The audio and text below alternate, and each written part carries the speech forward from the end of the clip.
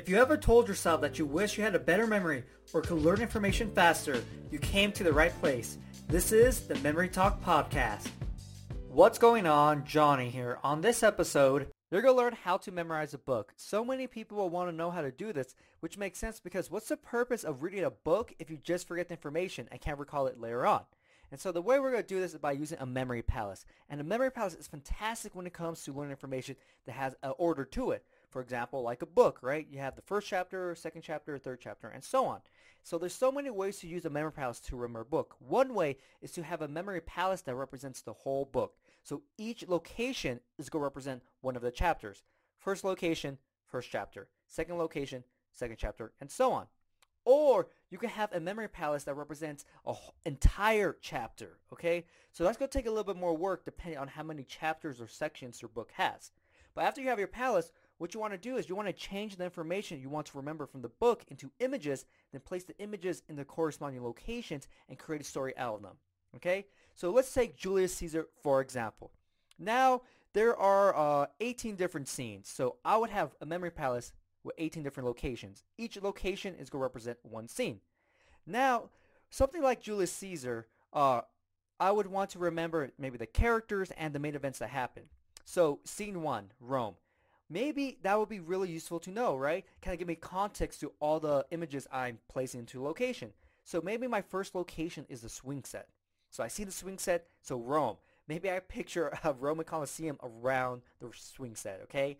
And people are cheering in the stands. So that's what I see for that, to remind me, oh yeah, Rome was the setting.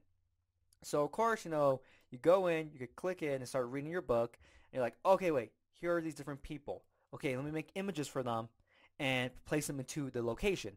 And so you would do that because for this kind of book, I would want to remember the different people.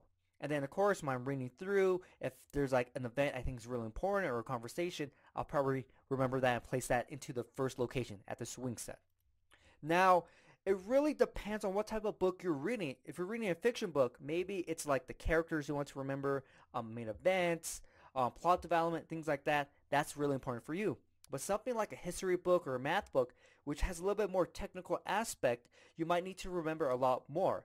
And so the book you're reading really depends on how much information you want to remember, but also which method you're going to be using. If you have a memory palace for the whole book or have memory palaces for each individual chapter. And so that's something that you need to figure out right away when you start to read a new book and you want to remember that book. There you go. You just learned how to memorize a book. And so it comes down to two things. What information do you have to remember and how you want to store it? Because if you want to store a lot more information, then you're probably going to need a lot more locations, and you probably want to use a method where a memory palace represents one chapter or section. If you want to learn more memory techniques, get your free memory program. A link is going to be in the episode description and the podcast description. Also, if you haven't subscribed to my podcast yet, subscribe, share it with everyone, and if you have a minute, I would greatly appreciate it if you left me a review. Hopefully, you enjoyed this episode, and I'll see you next time.